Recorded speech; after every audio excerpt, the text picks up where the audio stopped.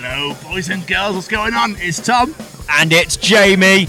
Welcome to the Chronicles of Podcast. The Chronicles of Bloodstock 2023. I'm the drummer, my name is Johan, hello. My name is Ylva and we play in Brothers of Metal. And I'm Emil, the bass player.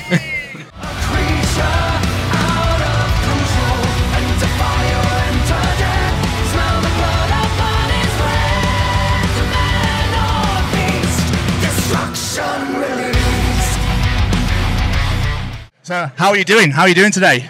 Very good, thank you. Very good. How are you, Ylva? I'm good and getting better. Yeah, just arrived and man, this is gonna be fun. Yeah. Perfect. Have you only just got here today? We got here today, yeah, we did. Yesterday night. Oh, yesterday night, that's true. We got here to the festival today, but to England yesterday night. Oh, okay. So we flew over yesterday and then got here this morning. Still a bit drunk. That's the best way. Travel drunk, come on. Drunk. Before the set as well. I mean, What? I'm not judging at all. I told him. That's one of the great things about playing a bit later. You get to get drunk on the day, and then you get kind of sober until the set, and then you get drunk again. And everyone else on the festival is super drunk by then. Yeah, absolutely. It's the perfect plan. You need to be on the same level as the audience. Are you looking forward to your set later? Yeah, of course. It will be amazing. Yes!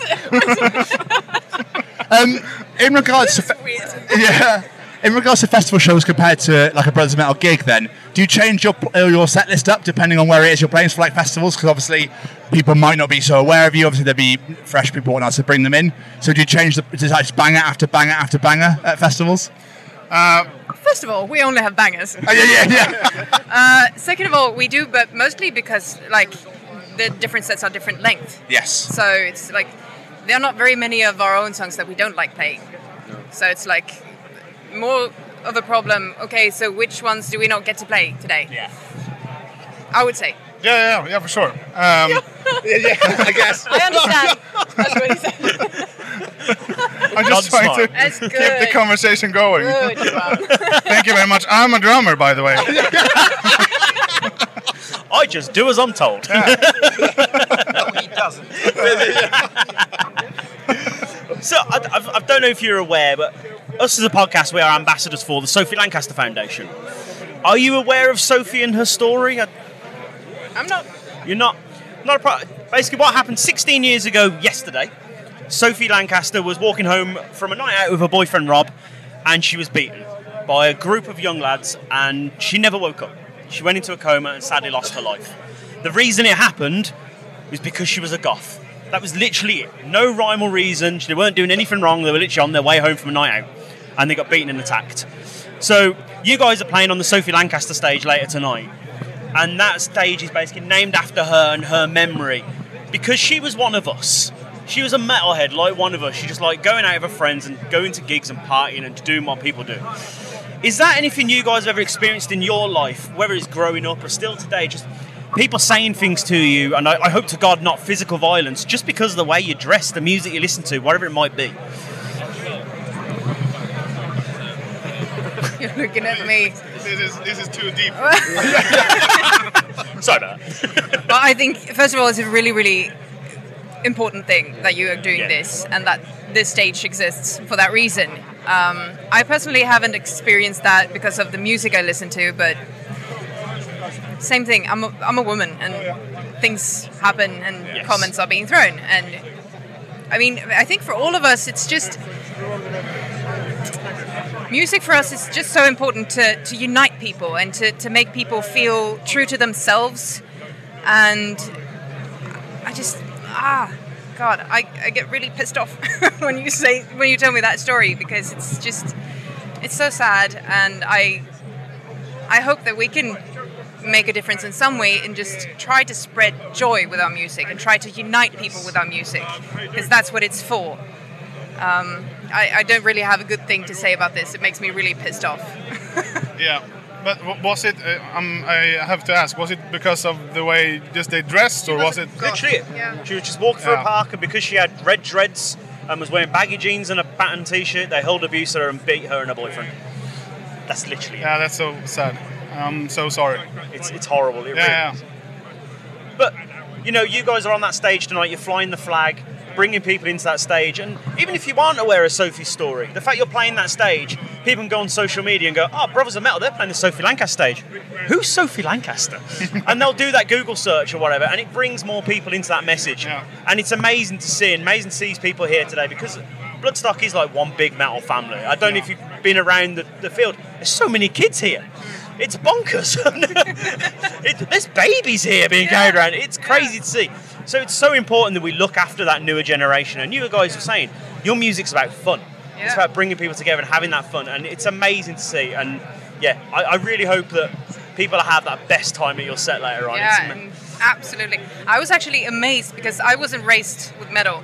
I believe it or not, I wasn't. You guys were in another way. Yeah. And one of the biggest epiphanies of my life was the first time I went to a metal festival, and I was a grown-up.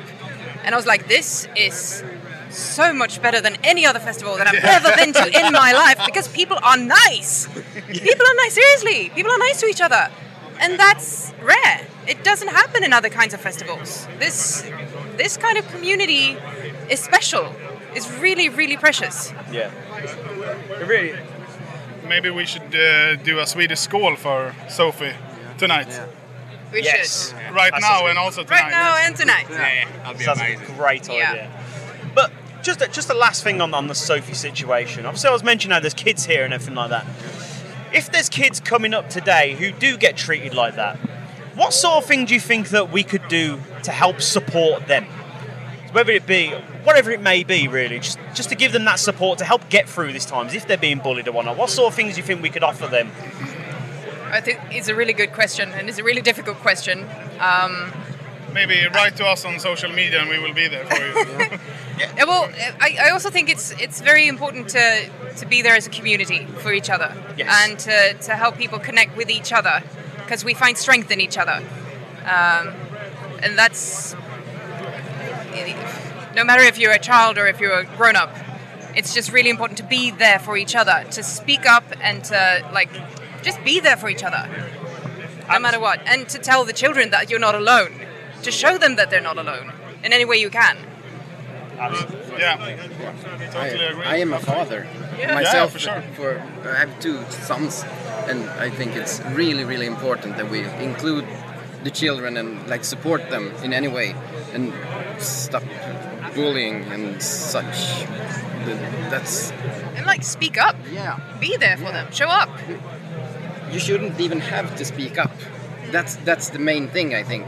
That's the end goal. Yeah, because the world should be a good place to be in, and that's why we play.